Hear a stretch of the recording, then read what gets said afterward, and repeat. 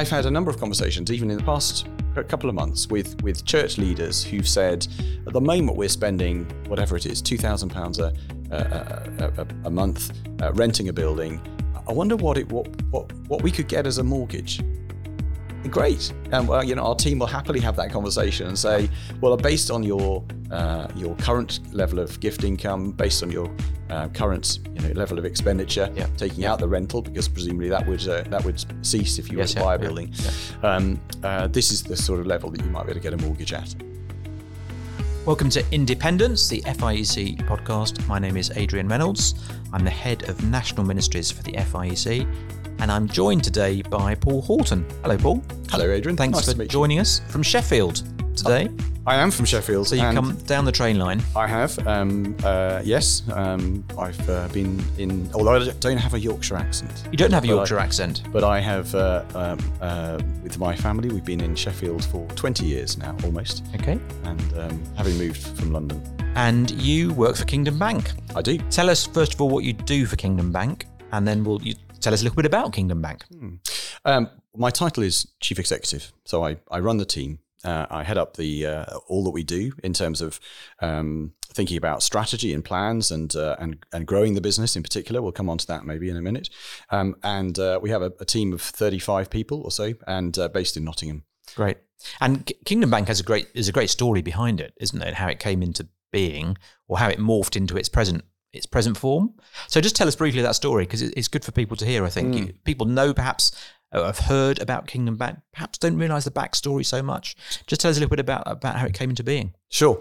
It's a wonderful story of gospel partnership, really. If you go back 60 plus years, an innovative pastor from Assemblies of God churches thought or realised that there were some churches in the group that had money and other churches in the group which wanted to buy buildings. And so he set up a trust to sit between them, to enable gospel partnership between those churches, between those congregations, so that those with money could lend to those which wanted buildings. And that happened for the next 40 years. And then what happened then? Well, at that point, it became, so it wasn't Kingdom Bank then, but then about 20 years ago, roughly, it due to regulatory changes and all those sort of things, it became Kingdom Bank. And is a fully regulated bank, just like which is no small thing, is it, for a bank to be fully regulated? Not at all. It's we're regulated in the same way that HSBC and Barclays and others are by the Bank of England and other regulators as well. And so yes, having a banking license is a kind of rare thing. Only banks have them, and that limits what we can do. Or it allows us to do what we can do as a bank. Yeah. It also means, doesn't it, that perhaps we're getting ahead of ourselves here, but there is a certain level of liquidity, a certain level of going concern that is checked by the Bank of England. So if I bank with Kingdom, what I'm trying to get to is if I give you my money, it's safe. Absolutely, yes. People might have come across the Financial Services Compensation Scheme, FSCS. That is the scheme which exists for all banks. It's exactly the same across all banks.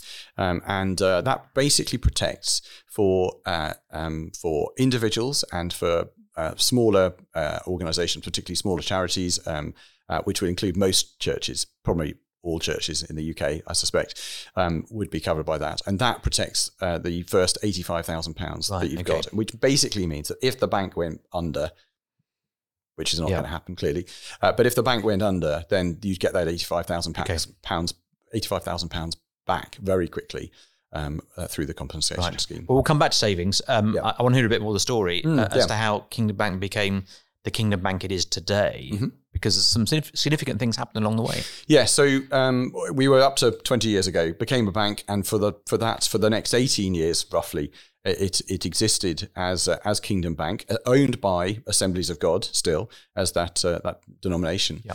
But then, for various reasons, mainly because they didn't have the capital to put into it to grow, it became available as to be bought, and a group of entrepreneurial evangelical investors thought it would be great for the evangelical churches of the UK to have a bank to serve them with, in particular, lending. We'll come on to that maybe later.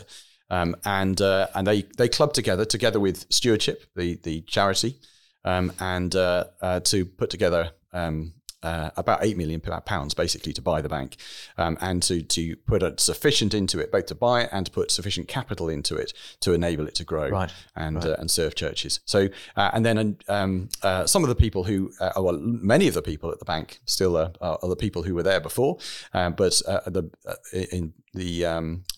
we've got quite a few new people in terms of leadership and management, and we're growing as well as we're serving more and more churches. And there have been lots of changes as well, which mean that we're now more affordable for lending for churches, and we're here to help churches grow. Right. And why do we need a Christian bank? I buy my milk from Sainsbury's, not a Christian cow. Why do I need a Christian bank? Why don't I just go to HSBC or Barclays or other lenders are available? Yeah, what is it that's special about a Christian bank? I'm speaking as I'm a church leader, thinking perhaps about buying a building or doing some big project. Why is a Christian bank important? Well, if I can just hold you there in terms of the two things which people think about of banks. Most people either think about borrowing money or they think about depositing money, savings. Yeah. And those two things are really important from a bank's point of view because they have to grow together if a bank's going to grow.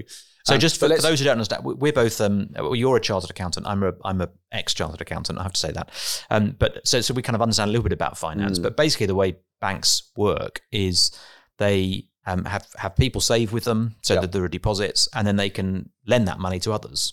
Yes, so that's two sides of the kind of that's exactly right. Really. For some bigger banks, they are much more complicated in terms of what they do. Sure. For what you've just described is exactly what we do. Yeah, okay. And the level of savings we therefore have as a ratio has always got to be greater than the level of lending that we're doing. Okay. So maintaining that ratio is really important. So as our lending is going up, our savings need to go up. So in very simple terms, someone gives me £100 from their savings, I can lend a proportion of that to let's say we're going to lend £80 of it. Right. Got you. Okay. So where were we? Why a Christian bank? So why a Christian bank? Well, so if you were to listen, we're thinking about the lending side really. Yeah. So if you go to your high street bank, many are available, different brands. If you go to your high street bank and you say, we'd like to borrow some money to buy a new building which to meet and then to do it up, and they'll say, yeah, great, let's talk about that. Okay. They'll be interested in two things. They're interested in they're not going to turn you away straight away. Well, just because you're a church, they might do. They might be a little. They'll probably be hesitant for the reasons we'll come on to. Okay, but they might say, let's sit down and have a conversation. And they're interested in two things. All banks are interested in two things when it comes to borrowing money for a property. One is the valuation of the property, and the other is the affordability, whether you can meet the repayments of a mortgage. Okay.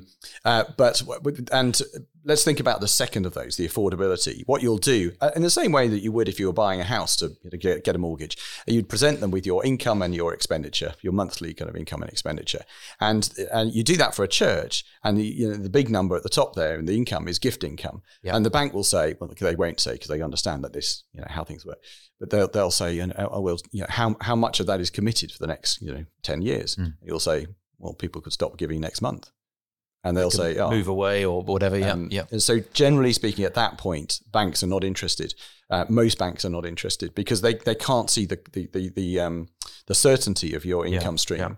But that's what we specialize in. So our specialty is gift income and pledges as well. So gift income not yet received and not yet banked. Which is how typically a church would go about a big project. They would say, who's going to give more and who's going to pledge to give more. So that would be something that you would look at and take into account. Exactly. That's exactly right.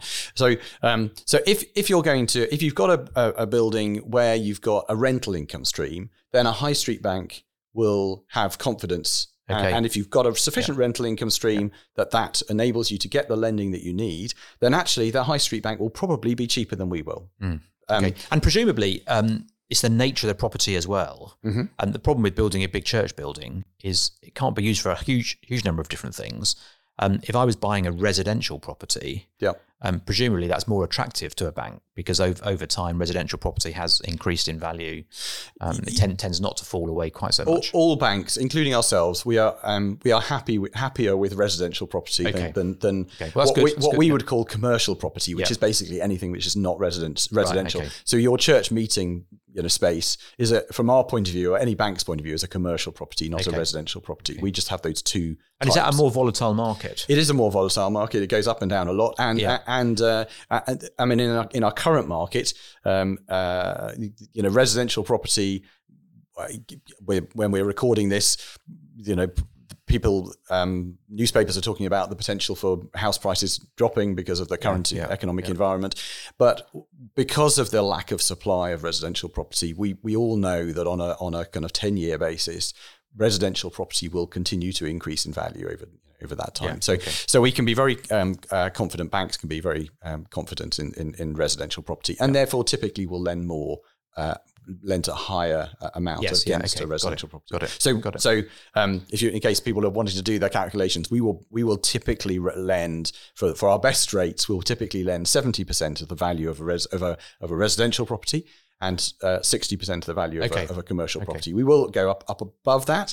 I'm happily go below that as well. But for the rates, most of the work, most of the lending that we do is at 60% of commercial, 70% of residential. Okay. Could we just go back to just the first principles a little bit? I guess there's a kind of there's a thinking in churches. Should we have a mortgage at all? Yep. A loan that feels a bit like, hang on a minute, aren't we supposed to be no man's debtor? What's the place in church life for churches thinking about loans and financing? Shouldn't we only do building projects when we've got all the money ready to go? I've just finished being treasurer of my church I've been treasurer for the past. Can you just clear up? Did they throw you out, or did you just come to a natural end? After 15 years, I thought that it was probably good for somebody else to so you hadn't embezzled the funds or anything like that? No, not at all.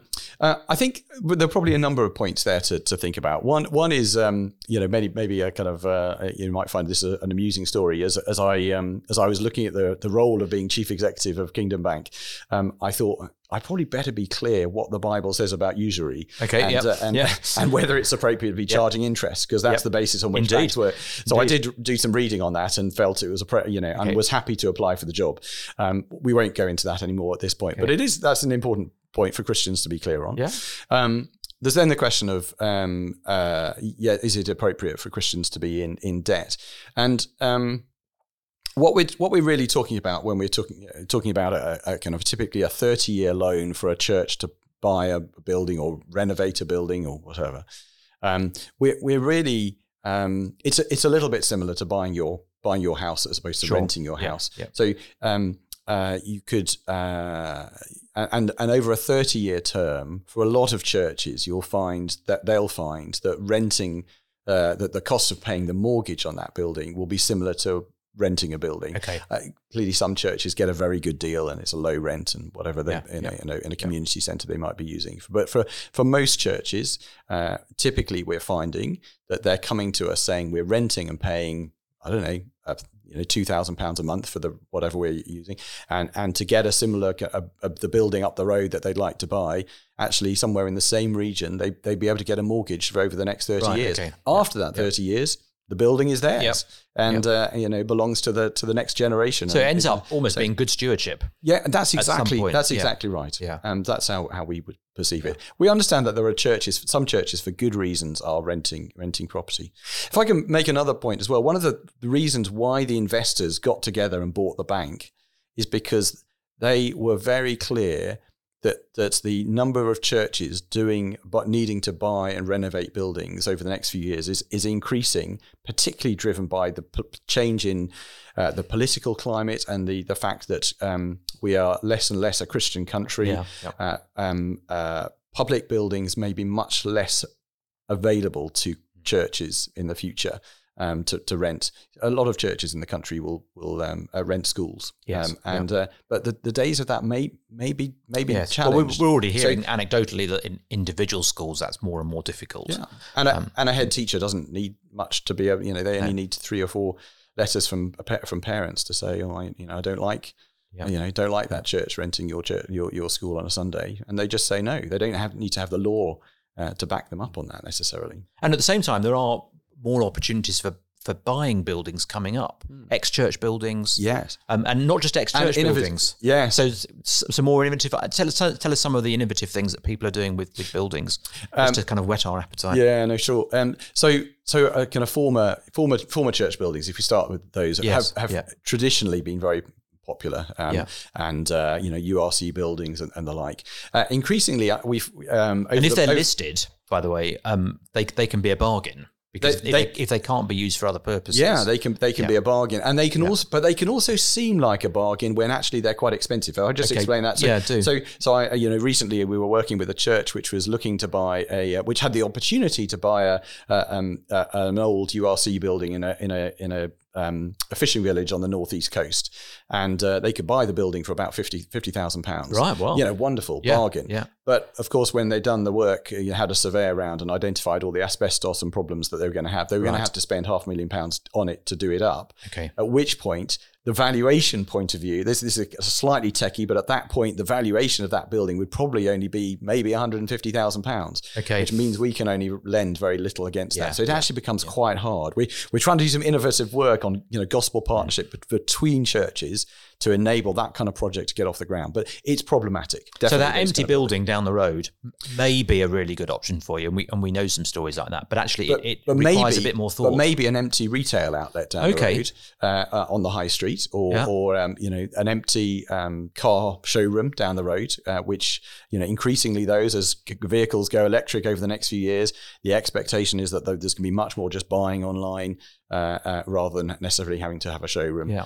So car showrooms and retail outlets are definitely two. And they're often simpler buildings, aren't they, in terms of construction and that sort of thing? They're built such that you can add partitions wherever you like. They don't tend to have pillars and walls and those in the centre of the building, which make it problematic. So often those are really quite exciting. They're not necessarily the buildings where people think of. It's not going to win an architectural award, probably. Unlikely, but they might be beautifully positioned, potentially with car parking space, where people can, people come to that, and also with multi-purpose use during the week as well. Not necessarily just for the church family to come together and meet for their small groups or meet for their on their Sunday meetings and their prayer meetings and stuff. Actually, there's the opportunity, and probably stuff like disabled access and stuff, all of that kind of provided, but potentially the opportunity to rent them out for other groups to use. This may be a techie question to which you don't know the answer, in which case feel free to say don't know the answer.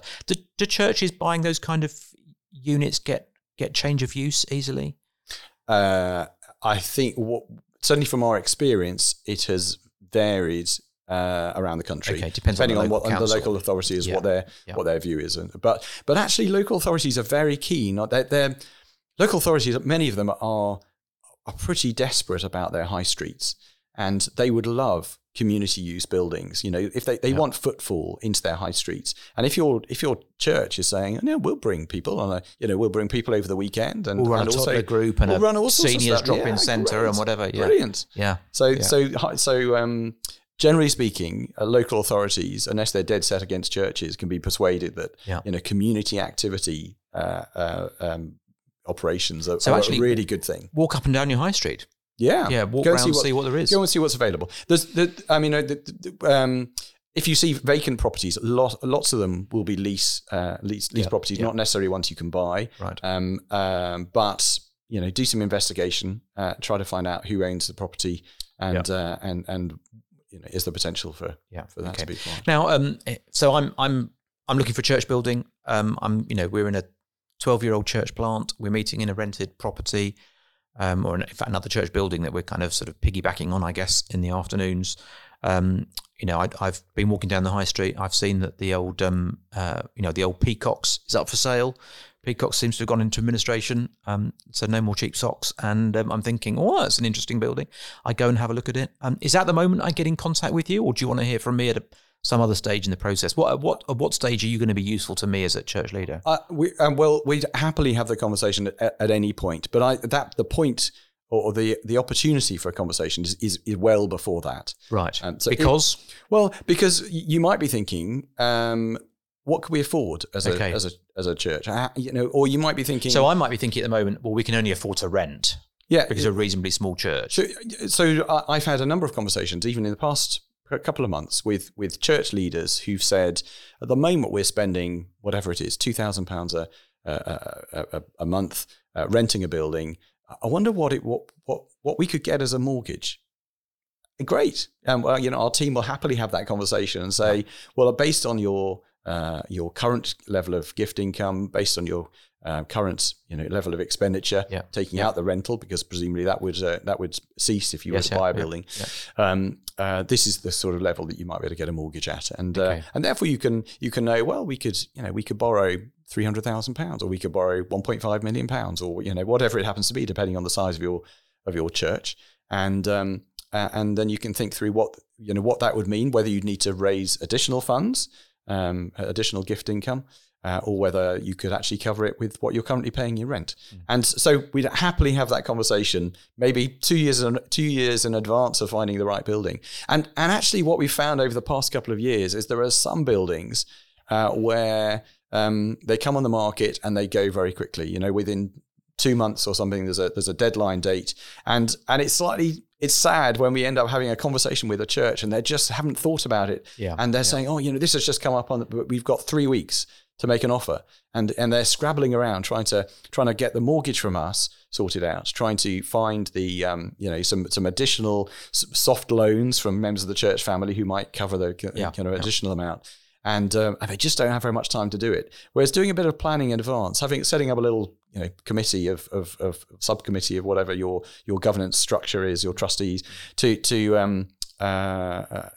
think through what are the opportunities for where we might like to be as a church in the next 5 to 10 years, and then come to us and have a conversation. And that doesn't bind you to us, and we'll tell you what it would cost in the current climate to borrow the money.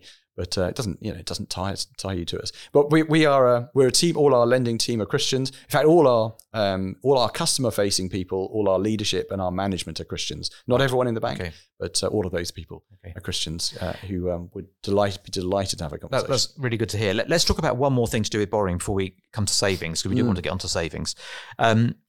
So this is kind of all new building. Plants, looking for buildings, that sort of those kinds of things. What if we're an existing building, we want to expand, we want to redevelop, we want to build an extension?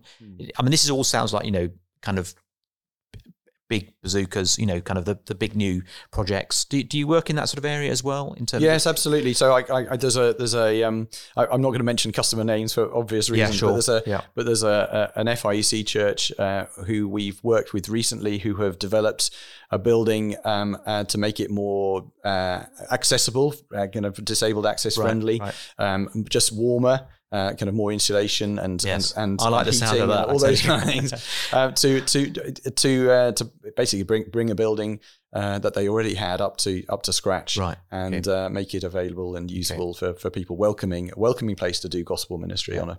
And the same principles are going to apply in it's exactly the same. So the short answer is we do development funding. That's the kind of the technical term.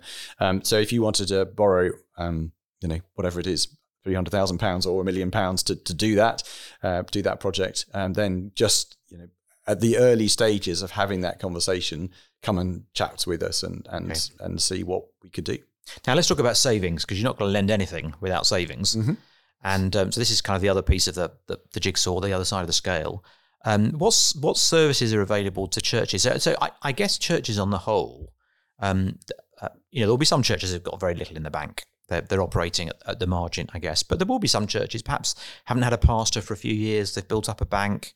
maybe there's 100,000 in the bank, maybe there's 60, 70,000 or even more in the bank. What should church leaders be thinking about if they've got sort of large savings that aren't actually at the moment being used? Perhaps they're being saved for another moment or whatever it is. I mean, for all of it, both churches and as individuals, good stewardship is not just thinking about where am I going to give my money away. It's thinking about where am I currently using the money which I have in the bank. And I think we're not very good at that. I think that's if I'm honest, before I started working at Kingdom Bank, I'd not really thought about that. No. And if you've got £100,000 sitting in the bank and it's sitting in one of our 4 named high street banks, and it's earning a small amount of interest, then it will be what is it achieving there? Well, it's helping that bank fund whatever businesses that bank is involved in funding, and a nice office in Canary Wharf. You said that, not me. Whereas, you put it bluntly, if it's with us, it's funding gospel ministry. That's because that's what we do. We would, to come back to the kind of the where we started, the kind of story of the bank, what's happened over the past 2 years.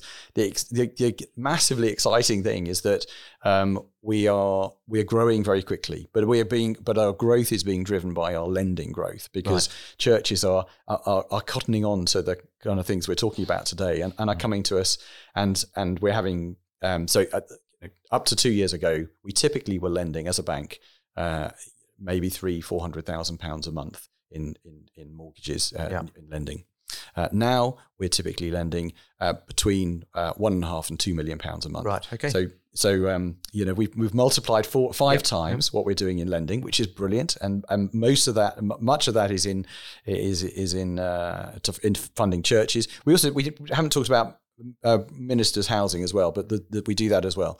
But that growth in the lending side, given the kind of ratio stuff that we talked about before, has to be balanced met by the deposit accounts as well. Okay. So, and that's a harder thing from our point of view, because persuading people that they might want to come and talk to us about a lending project they've got, a lending need, a borrowing need that they've got, that's quite easy. People kind of jump on the phone and want to have that conversation. And, we're delighted with that.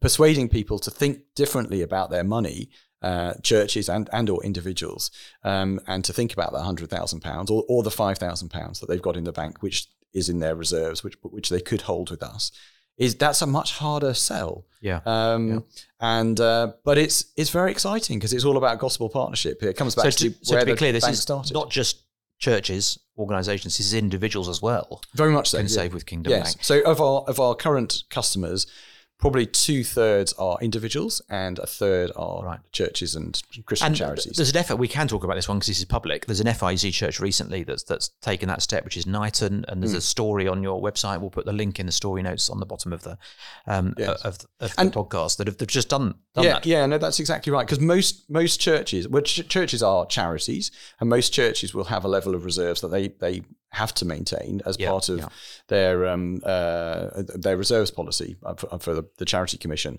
Now, that won't necessarily mean that it may be difficult to be meeting the month-to-month bills, particularly at the moment. But most churches will have a level of reserves, and whether that is £1,000, £5,000, or £50,000 or £500,000. If we can provide a great home for that, and it will be doing gospel ministry or helping to support gospel ministry in terms of the lending that we've talked about. Yeah. I guess a lot of churches are sitting on money because they think we're saving it for a rainy day. It is a rainy day, isn't it? Around the country, and that money could be going to good use. Yeah. So churches will have different kind of pots of money, won't they? Yeah. They will have the level of reserves they need to run things week to week, and that needs to be in their current account. Sure. And we don't provide current accounts. So I can be upfront about that, explicit about that. We don't provide current accounts. What we do provide is deposit accounts and savings accounts for people. So, but above that level of what we need to run the week to week, month to month, paying people and paying the rent. Above that, most churches, because of their reserves policy requirements, will have a level of reserves which is their kind of regulatory requirement, like a rainy day fund. That increasingly churches are putting that money with us, which is wonderful. And then churches on top of that will be saving money for different things. So some churches will be saving money just because they don't have a pastor at the moment, and therefore they're accruing funds. And presumably they'll be thinking about what they might do with that in the future. Other churches will be saving money perhaps over a 3 or 4 year period to do a building project which they've got planned, and then at that point, often that they'll put that money towards the building project as well as taking a mortgage from us to fill up the kind of the resting gap, the kind of gap in the funding requirement. Yeah. And so we see churches putting money with us on as they grow a fund over a 3 year period before they do their building project. We see other churches just keeping that level of reserve of their kind of regulatory reserves with us on an ongoing basis, and they can always draw that down. So we've got I'm not here to sell particular products, but if you look on our website, we have reserves, deposit accounts where there's a 90-day account where sure, okay, so it's not I've got to give it to you for 5 years. No, so they can hold it. They can hold it with us on a 90-day notice basis, but you can always draw down £10,000. It's a kind of flexible 90-day account, which is particularly helpful for churches. We find. Yeah, and for individuals, if you have got savings, you could be putting it in premium bonds. You could, and getting £25 once a year, or actually you could be putting it to Kingdom Work. Yeah. And isn't that exciting? If you've decided you're not going to give it away, which obviously is a good thing to do as well, but it's needed for a pension or whatever, you're saving it for something, then actually to put it on deposit and have it used for Kingdom Work. Well, great news, really. Yeah. Thank you. Yes. Paul, thanks very much for joining us. It's been really helpful, and we're going to get you back to talk a little bit more about finance generally in church life, which is obviously a really important subject. But thanks really for all you're doing. Thank you for Kingdom Bank and the work that the folks there are doing, and bless you in your work. And this has been Independence, FIC podcast. Do like us, rate us if you like us, or rate us, I guess. And we look forward to catching up with you again soon.